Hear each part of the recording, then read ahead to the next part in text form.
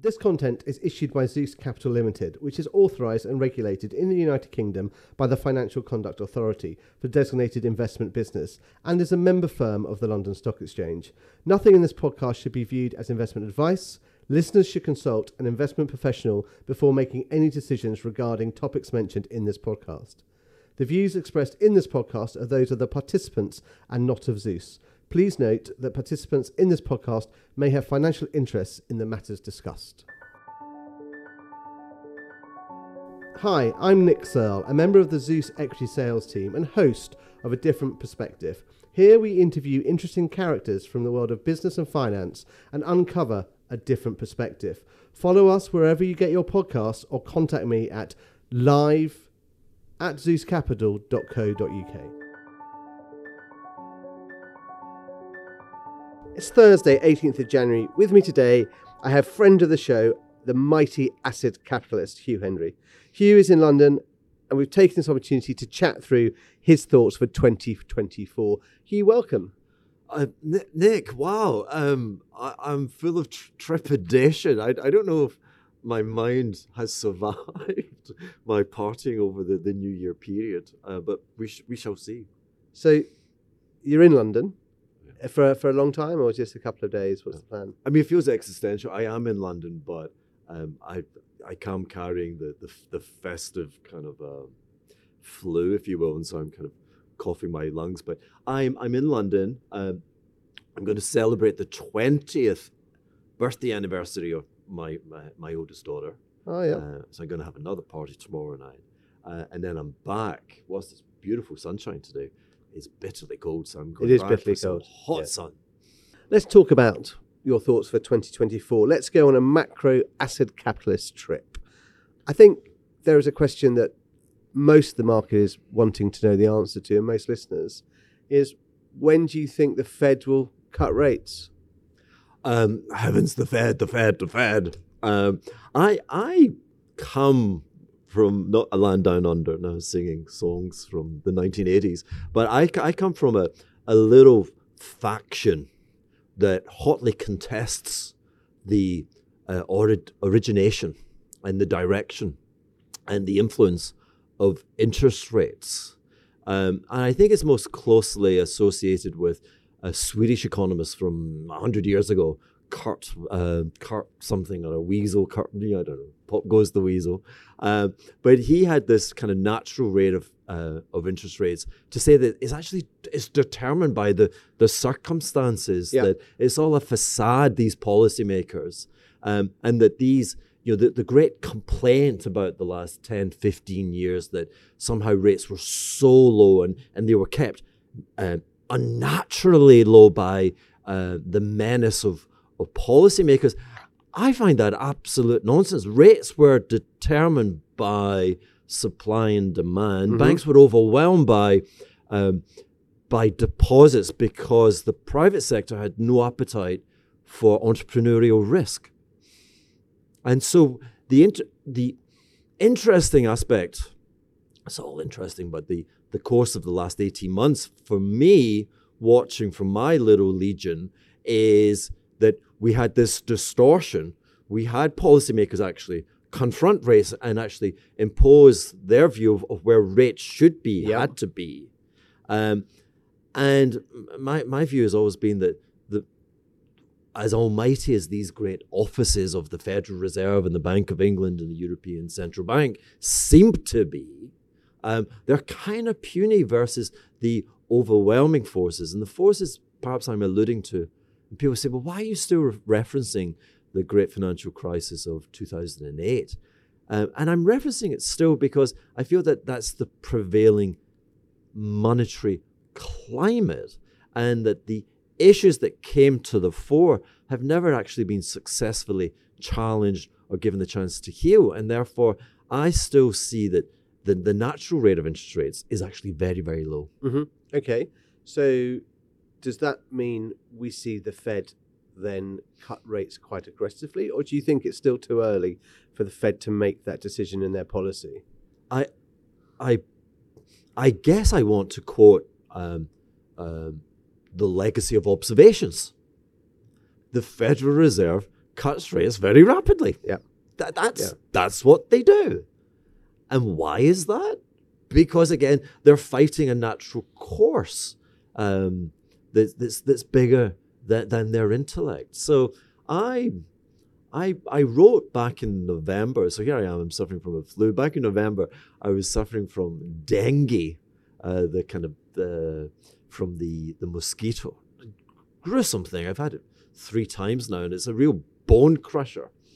But back then, on medication, I wrote a paper called the net positive coefficient. I think, something like that anyway, where I drew comparison with the travails and, of course, the disaster of the Chernobyl nuclear power plant and subsequent explosion.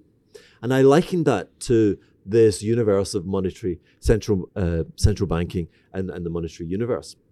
And if you will, a nuclear reactor, you've got this, think of it as a melting pot full of these nuclear fusions, and that's creating the energy.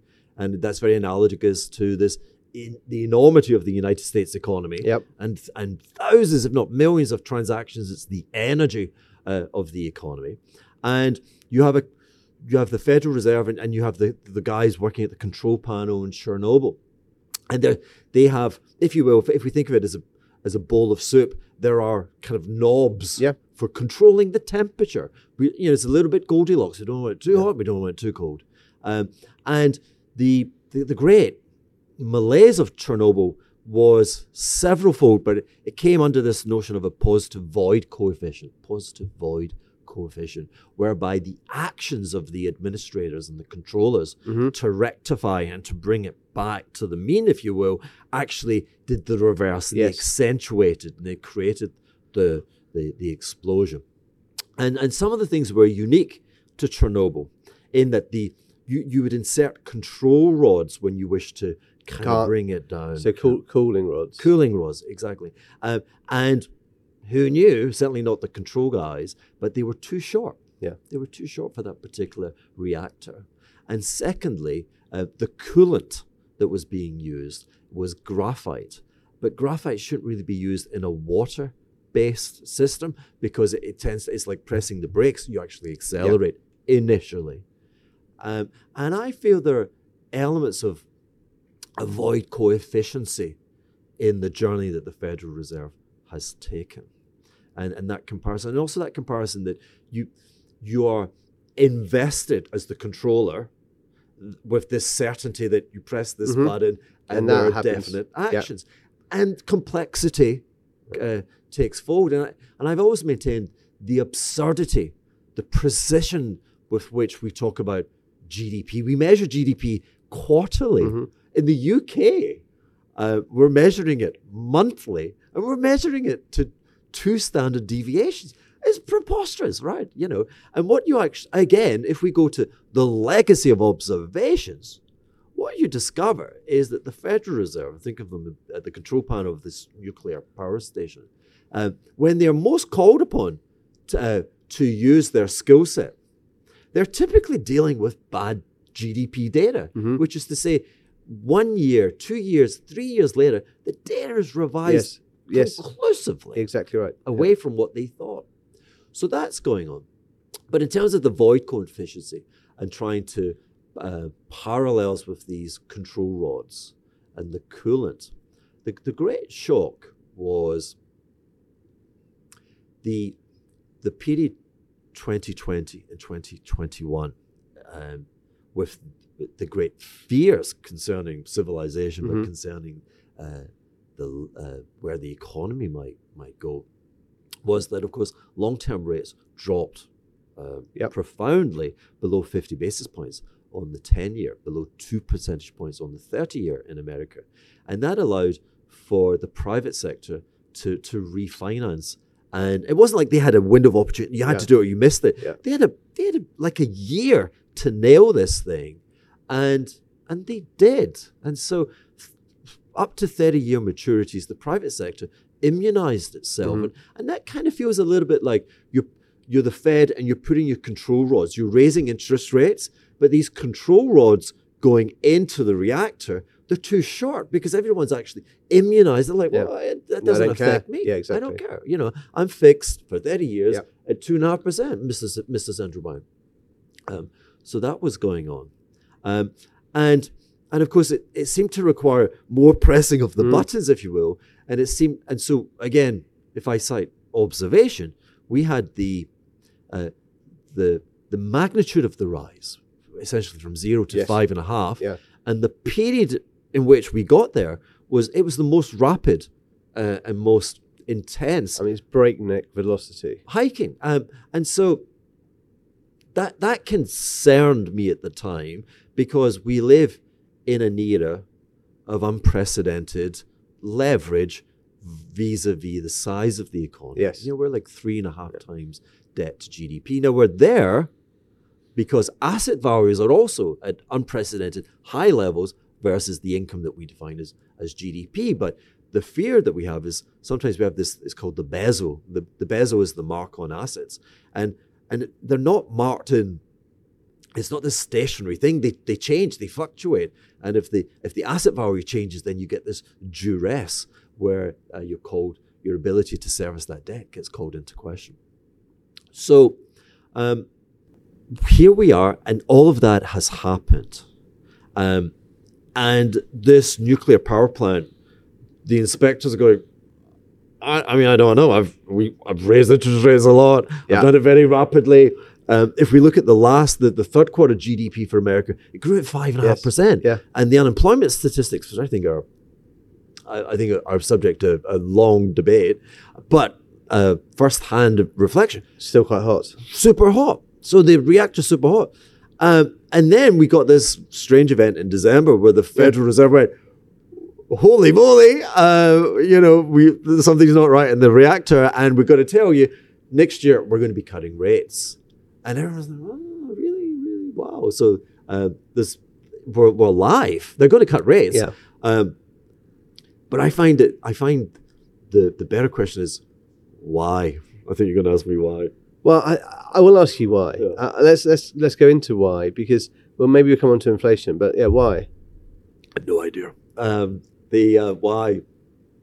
I mean, why is guesswork? But again, it's back to the natural flow and tendency of the monetary order.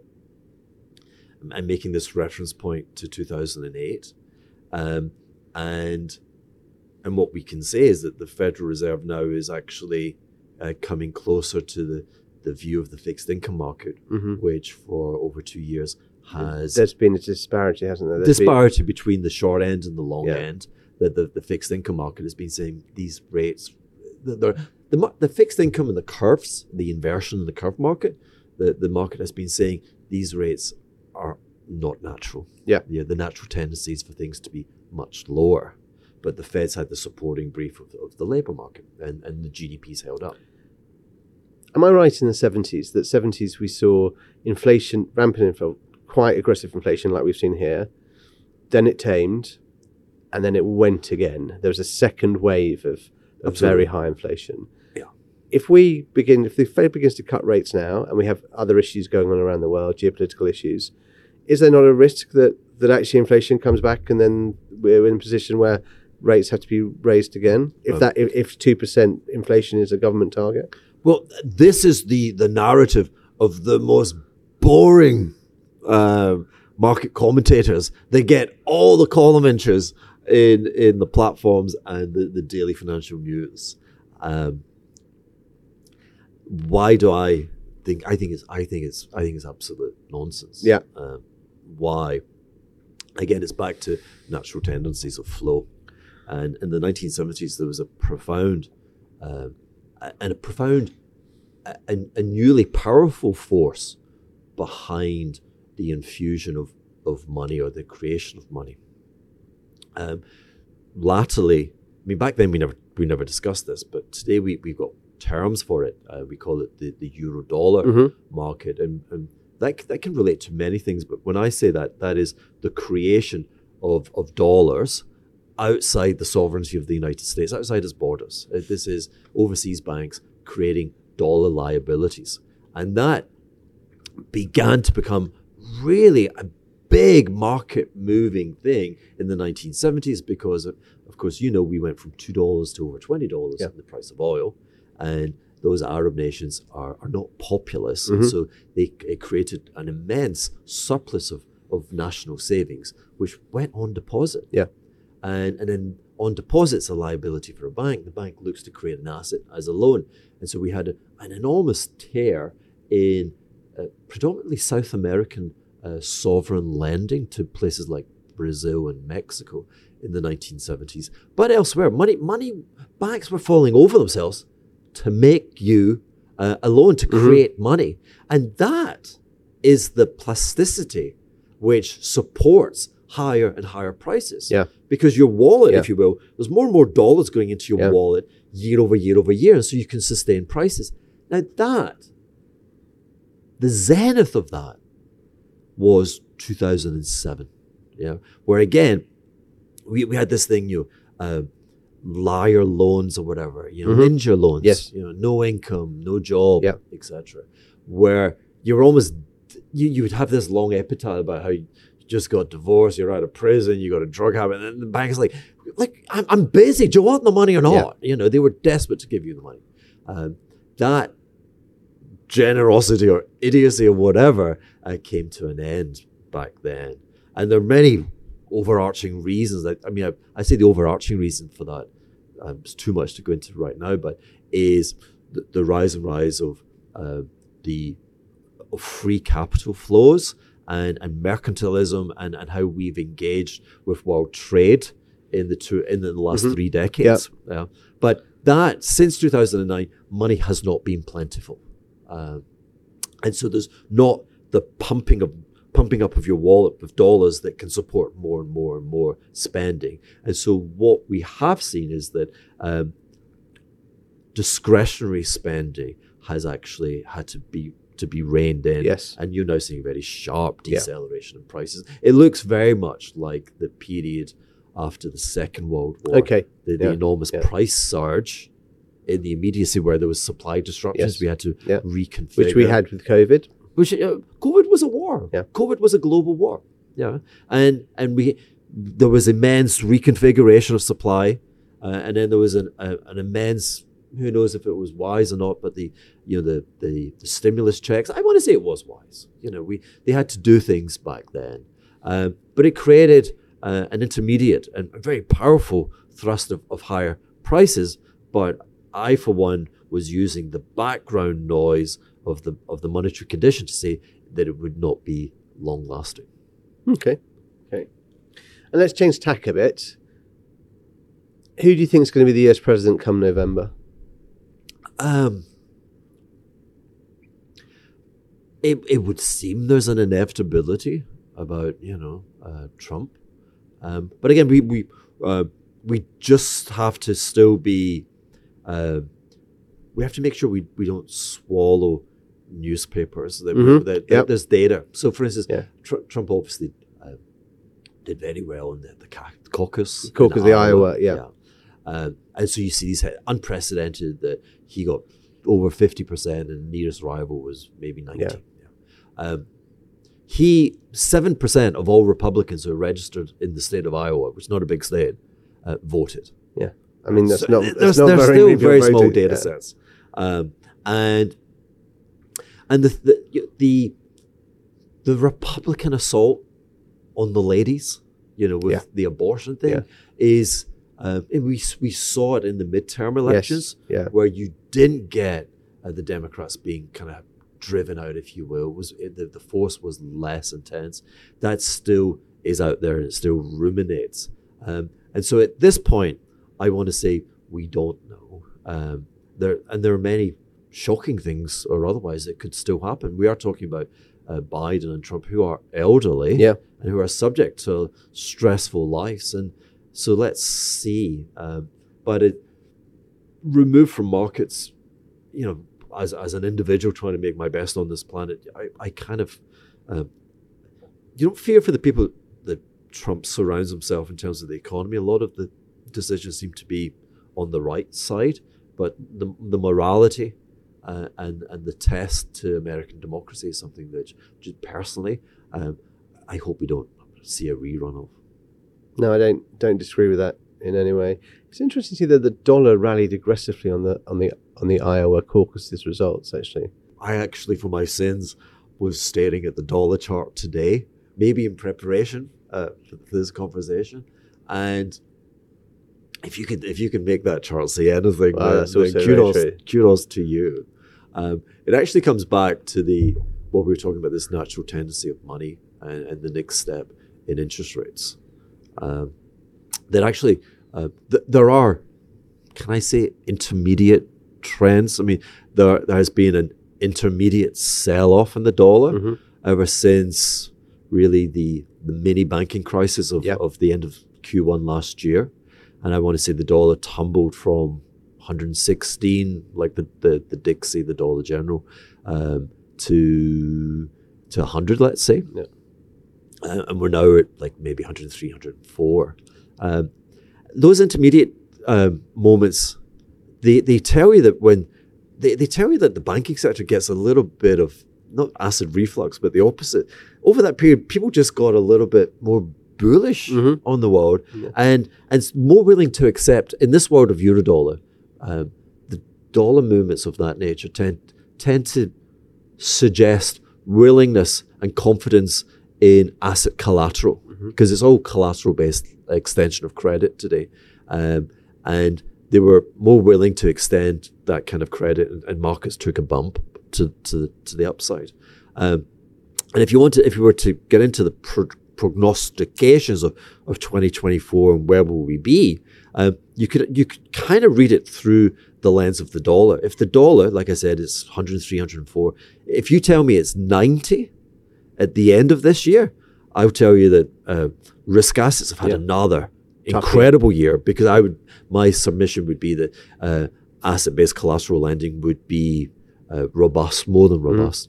If we're more like 116 heading to 120, it's like, oh boy, I would say Federal Reserve rates will be close to zero, and there will be a fire sale of asset prices.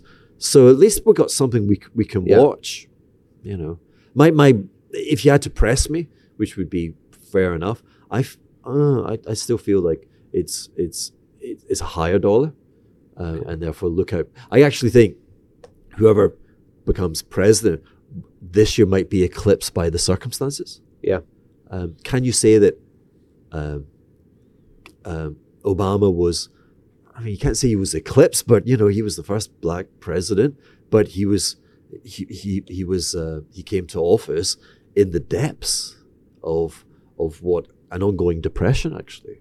So I still think I'm fearful of the portents for this year, the portents of what the Federal Reserve can see, and kind of glimpses that I get occasionally when I look at my computer.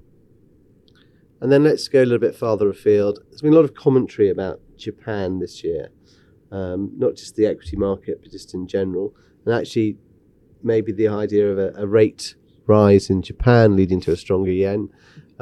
Any thoughts there, Hugh?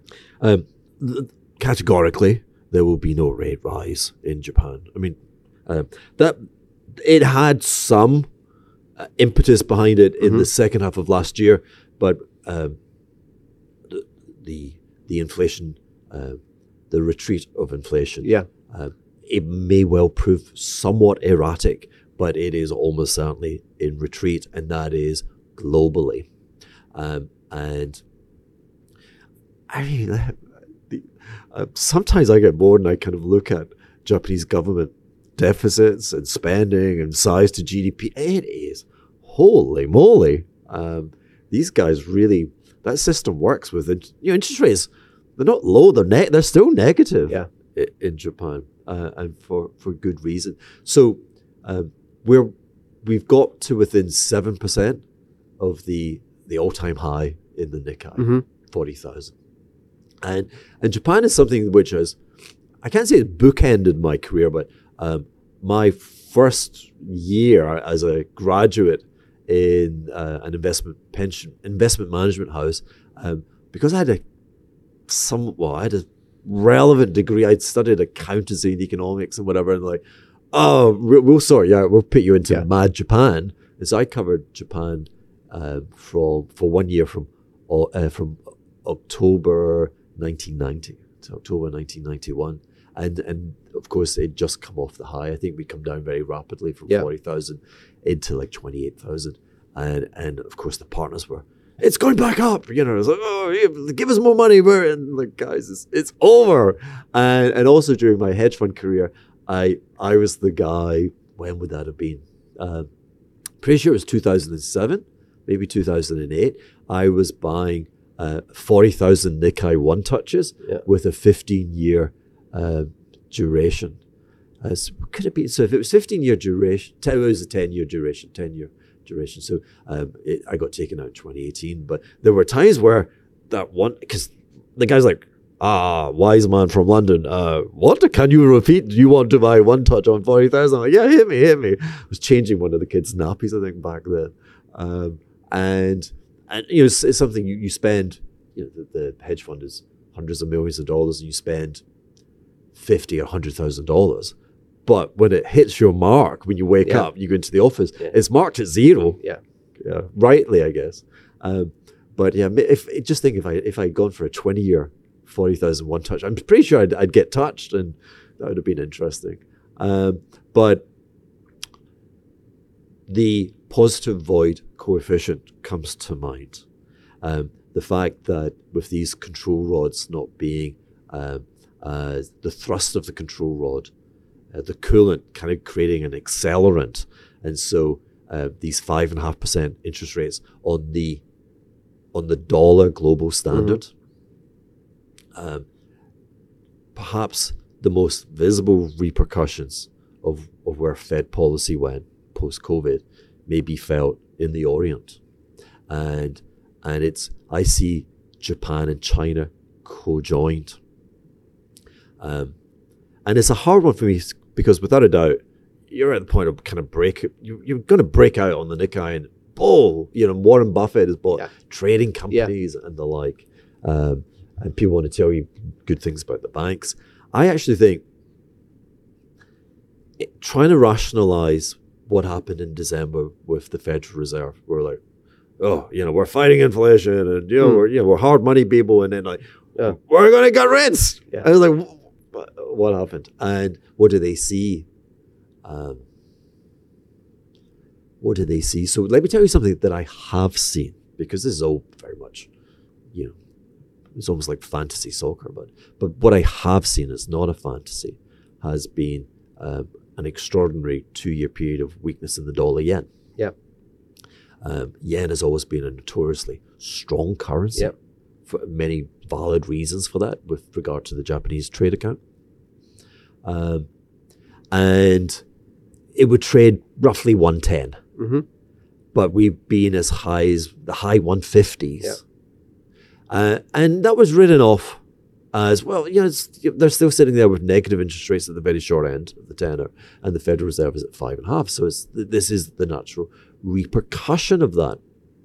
And of course, in the aftermath of the Fed's wobble, what have you, we had quite a stinging return to strength of the yen. We went into low 140s, but I look at that chart, and again, when I look at charts, I reminisce about a wonderful, a legendary hedge fund manager, Bruce Covenor.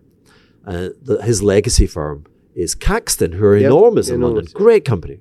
Really, Andrew Law's chief executive, British guy, making a really fine hand. But Bruce was one of these guys. He looked at markets, and he said, he's like, I'm listening. What are you telling me? And I've always been drawn to that kind of approach. There's a great deal of hubris in markets where we pontificate and we tell markets where they're going. Exactly. I've never been like that. And some of the greats are like, no, the market's telling me extraordinary things.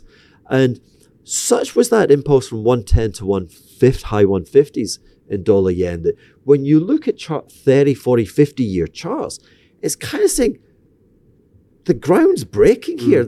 I can't tell you what it is, but for this to happen, this is so unprecedented that we should go looking for reasons that would explain why this will continue. Yeah. And that's what I've been doing. And where that journey takes me is, so we've mentioned collateral-based lending. Collateral-based lending typically goes into financial speculation. So hedge funds never buy stocks or bonds with cash. They just pledge their existing assets, and they get almost infinite leverage with that. We mentioned the euro dollar, which makes it sound as if it's London and Paris and Frankfurt. Biggest euro dollar market is Tokyo. Yeah. Japanese money center banks are enormous. And Japanese, as we know, Japan has been in slumber for 3 decades. But you're still charged as a credit officer with taking a risk. Yep. And so Japanese banks have looked at their biggest corporate clients. And where are they? They're in Japan. So, of course, they're based in Japan, but they're investing in China. And Japan's one of these places, a little bit of group set. So they've got form. So we had the Asian tiger crisis of 1997. Yep. And what did you find? You found that Japanese banks were at the epicenter of, they had overlent. Their exposure into places like Indonesia was way beyond the pale versus their international comparison banks. And so people like Barclays in the interbank market were lending to these huge monolithic Japanese banks and making a lot of money because the spreads, the chart, you could charge them more and more as the perception of risk. And then the risk officers in London and elsewhere said, we can't lend these guys. There's too much risk in their book. And so my fear is that Japan got caught up in the China enigma, which the Chinese Communist Party created. We are linear GDP. What GDP growth do you want this year? 5.5? You've got it. Well, go to 5.5. Boom. Wow, this is amazing. And so as an interpretation of dollar yen, I imagine, and actually we must bring in, any macro conversation still has to have quantitative easing or quantitative. We're in an environment just now of tightening, but the environment has been easing. And again, I've always, there's no easing in quantitative easing because it misses the psychology of risk-seeking banking agents. But taking this analogy and experiment, thought experiment further, what if the Japanese had actually taken the assets, the bank reserve assets, which quantitative easing creates? Mm-hmm. So quantitative easing creates an enormous surplus of reserve assets. But the banks do nothing with the reserve assets. And so the what if question is, if the Japanese banks had taken those reserve, basically JGB cash securities, and they went into the euro-dollar system, the international market, and they used it as collateral with the global pool of savings, and from that they effectively would have a short dollar position, and they took term and credit risk by following their customers into China. Yep. What resonates with that is that the initial spark where the yen began to weaken was not Fed policy, but was actually the world coming to terms with the bubble in Chinese property and the Evergrande when that started to raise the attention of others. That's, you can kind of date the move away from 110 to there.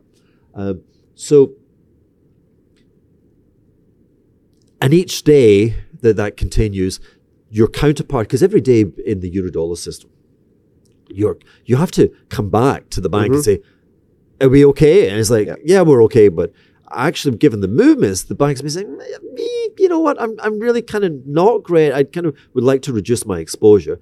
And when you're reducing your exposure, you're actually buying dollar assets. Yes. Yeah. And so you put thrust behind the currency. So there's that. There is Hong Kong and China. I mean, Hong Kong really is just, it's really China. China was not, China, as we know it, this linear GDP was conceived of in the aftermath of 2008 when interest rates were, the dollar reserve was at zero. I am not sure that China et al. Works at 5.5%. And last night or yesterday, I think, I'm not sure if Hong Kong, the stock market was closed overnight, but the last print, Hong Kong was down 3%. The Hang Seng is, wow, I mean, it's really, really heavy. Yeah. You've had big risk asset recoveries in the rest of the world. You've not seen it in China, but in Hong Kong, it's really, really heavy, really heavy. Not only have you taken out the COVID low, you've taken out, you've gone into subsequent multi-decade lows, and it's getting, because you can't pick up a newspaper, you can't be someone working in the city without a broker saying, hey, China's unfashionable, now it's time to buy. No one's buying it. I mean, I was thinking we would see quotes in the papers arise. A lot of China and Hong Kong is going no bid. No bid. Yeah. You've got Alibaba. Yeah. Alibaba's back at the IPO price. Now there's things going on again there. There's I want to suggest there's a malign influence by SoftBank. And SoftBank, a traditional telecom company that went bonkers. Yeah. And they were allowed to go bonkers because their banking counterparties in Japan they're the wrong side of bonkers. Yeah. And SoftBank has no exposure now to Alibaba, but it's all done via derivatives, and it puts really heavy pressure. Yeah. And the ARM listing as well. I mean, one of my big ifs is SoftBank blows up this shit. So SoftBank is going to disappear. Right? No one, you're not allowed to talk about it. We'll be taken off the airs. You can't talk about it. SoftBank is crazy bust. But so these are the things, and so I mentioned dollar yen, and finally dollar yen. The real rate is yen renminbi, yen won, and so I was saying, tell me the exchange rate, and I'll tell you what the asset prices are. Yeah. Dollar yuan, the Chinese currency, you need about 7.2, what I call red cabbage, to buy one Benjamin. And to my mind, that's everything that's wrong with the world. I think you should require four and a half of the Chinese currency to buy a dollar, given everything, how they've changed and how powerful they are, that their citizens should be richer. And there have been nefarious routes taken to avoid that happening. But when I see dollar yen, when I see the Hang Seng market, when I see, the China, the data, there's no remedy so far. And you can see how they're trying to replace the 30% of GDP that came from the housing bubble with more and more inroads into export markets, which brings them now, you're at the verge of taking down the European automotive market. Right? And so you reach a line where people say, you can't cross that line. Does that yuan go 720 to the dollar to 750 to 8 to 850? That's an environment that historically, going back as far as 2015, I've warned that were that to happen, it would be a kind of Mad Max deflationary world. You'd have 10-year back at those lows in the US. Yeah. And then other things have been happening. Allied and correlate to that, so you always want to be watching corporate transactions. And an old foe of mine from about 10 years ago, Japanese Steel, just announced in December a takeover of US Steel. Carnegie, Carnegie would be, what did they say? He'd be restless in his grave. Like, what's going on? What the dickens? So that really that came after a US mining company, shame on me for not being able to remember its name, had bid for US Steel. Yes. And being rebuffed. But made a generous offer. And the Japanese came in like 3 months later and like, I think the US group had offered, I'm making these numbers up, but like 25. And the Japanese were like, what about 55? Yeah. It wasn't like, what about 27? What about it was an insane deal.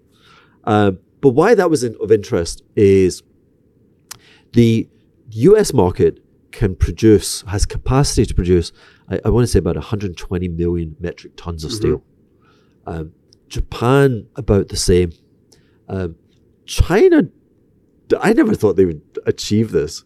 So they did achieve it. They had achieved it, but I never thought their demand would match it. But they have the capacity to produce like 1.2 billion metric tons of steel. Yeah. It's like more than 10 times the size of the US market, 6 times the size of US and Japan together. But up until 2019, they were consuming it domestically because you had a bubble in housing and elsewhere.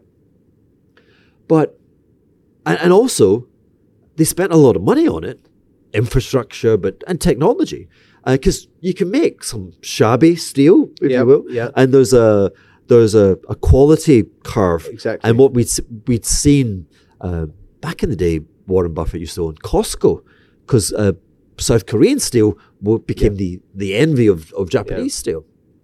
But it was like the Chinese will never get there. Of course, they're there. Okay, and you now don't have that bubble in the property market, and they're now exporting. And so my thesis going back to 2012 was, my God. So in Japan, Japanese steel companies they're operationally leveraged. You've got a furnace. You've got to run it all the time. Yeah, a bit like that nuclear reactor. It's expensive. Yeah. And then because we live in a world where interest rates are zero, fixed income becomes a volatility product. And so actually they've issued a ton of debt, and they're issuing even more debt to make this deal. They pay nothing. And then because of volatility and you want to create an extra bit, like the US subprime thing, the Japanese banks, they sell CDS protection. So you can buy $1 million of protection on a default in a Japanese steel company for something like $3,000. Right? I mean, remember, like, and if you go to buy that, and I used to own lots of it, like, you're crazy, it'll never happen. Well, what if this billion plus capacity suddenly says, you know what, we're desperate, we got to keep feeding our furnace. And so desperate people, the Japanese have just jumped into the US. I'm like, interesting. So, I mean, if I was running my fantasy trade for this year, one of them would be that I'd want to pay $3,000 on Japanese steel companies on the risk that the market will suddenly wake up to what's happening in China and the proliferation of these exports, and suddenly seek to reappraise something which is trading at 30 basis points in the 5-year on the run might trade at 3,000. That'd be a cool return. Now, Hugh, last time you were in March, you were waxing lyrical about grayscale and you'd sort of, I think, made your first foray into Bitcoin. There's been a lot of noise around Bitcoin with the rollout of the ETFs. Have you changed your view at all? No, I mean, so I have no. I've just got a pretty dumb view on Bitcoin, which has actually served me very well since I became curious about it from early this time last year. So Grayscale, let's just put some color there. Grayscale is an investment trust, which is to say a closed-end fund. And it was an originator. It was one of the first vehicles which allowed institutions and the broader church of people to come in and gain an exposure to Bitcoin. Those not willing to have it in a digital wallet and pay all the fees for jumping over these different platforms. And that was a big deal. And as the Bitcoin continued to take off and had these periodic kind of S-curve movements, people clamored for that exposure. Because if you could get a bit of Bitcoin in your equity fund, wow, you know, that's the kind of stupid stuff I used to do when I was running European mutual funds. I'd have, but you know, back in the day when NASDAQ was collapsing, I'd have Swiss bonds, and people are like, but that's not a European stock. I'm like, who cares? Exactly. It's going up, you know? Exactly. But so what happened in the clamor, and with some technical things, a professional, there's a term in America, a registered investor, let's say. You could actually call up Grayscale and ask them to issue more stock, which would be a 6-month period, but it'd be issued at par. Mm-hmm. But it would be trading at a premium to par, and your best case, your strongest conviction would be over the next 6 months, Bitcoin would be up at least 20%. Yeah. And so that created a huge hedge fund trade, people coming into this Grayscale, they were issuing this stock, and then you would sell and take your profits. Yeah. Now, there was another character that I interviewed in my podcast, Kyle Davies of Three Arrows. Yes, yep. So my buddies were doing this trade. They're doing this trade in like $1 million clips, because you got to be mindful. 6 months, you got to trade it. There's got to be an in, and got to be an out. Kyle came in, and Kyle was managing billions at this point with a Bitcoin crypto strategy. I was like, I love this. People are falling over to give me money.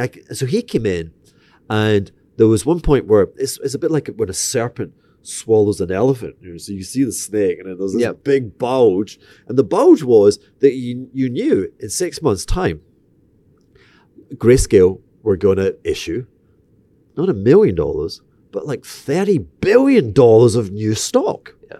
And that was cool because everyone loved Bitcoin. It was at a 40% premium. Except over the course of the 6 months, it all blew up. And so suddenly people are like, holy, I'm like, who's going to buy? And also, why did it blew up in Grayscale's case?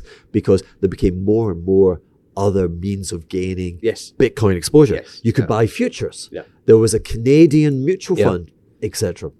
And now an ETF. And now ETFs.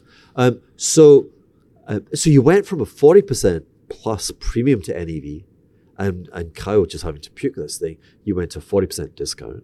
Of course, Bitcoin fell from 70,000 to about 17,000, and you could actually buy the Bitcoin 40% below 70. You could buy it at 10,000, let's say. And so that's what I was talking about. I was like, you've had a bear market, you've had a profound 4, 5, 6 standard deviation, mean reversion. Don't know when it will remedy itself, but I've got to be there.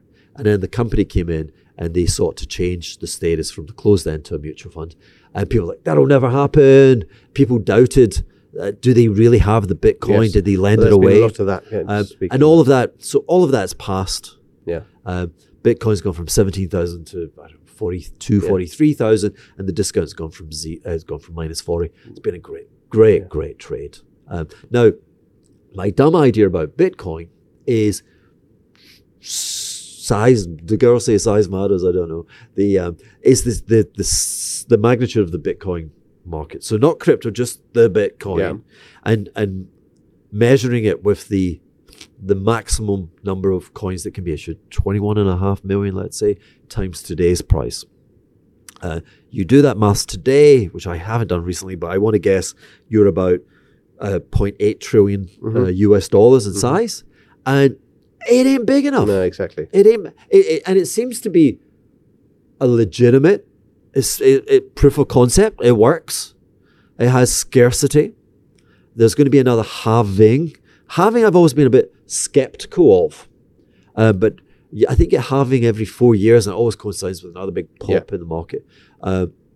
Effectively, what the halving means is that you are the number. So they haven't issued 21.5 million coins yet.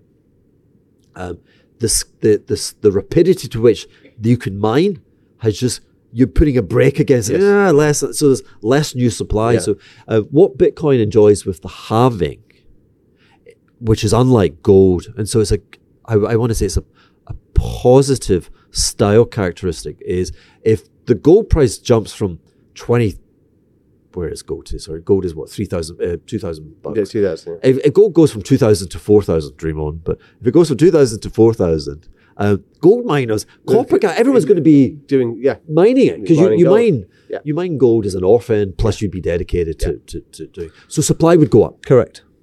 Whereas we're in an environment with Bitcoin where with the halving, it's the opposite. Yes. So that's kind of cute. And my point is, why did I rubbish the notion of gold at 4,000? It's just gold today is $13, $14 trillion. So it's 14 times the size of Bitcoin.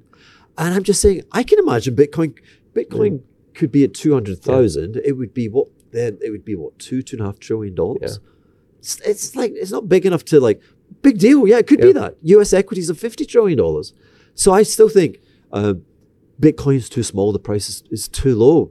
I'm not proud of that argument, but that's my argument. No, that makes a lot of sense. And then, Hugh, anything else that you'd like to comment on today? We've had a very good sort of run through of 24. Yeah. How can listeners get in touch with you? I mean, obviously the Acid Capitalist is still running strong. Well, this is a great conundrum because I'm Flo. We were discussing. You're like, hey, come in, let's talk. And I'm like, I've got nothing to talk about.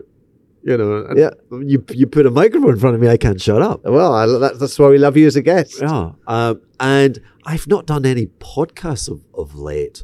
I do have a Patreon service, and even there, I've been a bit floozy, but I'm a little bit remiss. It's not flowing within me as yet. And then the other problem I have is, I'm front of camera. I need technicians to make it happen, and I don't have them just now. So I'm working on it because I do like it. It brings me joy. I am working on you'll like this because Warren Buffett did celebrate apathy and sloth. Okay, and I'm definitely becoming more slothful. And the revolution in AI, I've embraced. Yeah, and it's very modern of you. I've got a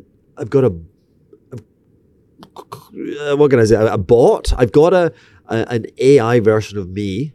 Yeah. And so I wrote a book. I must publish the book. Yeah. Maybe I'll do that. But the book has been swallowed up by the AI. 15 years of my Eclectica macro letter has been swallowed up.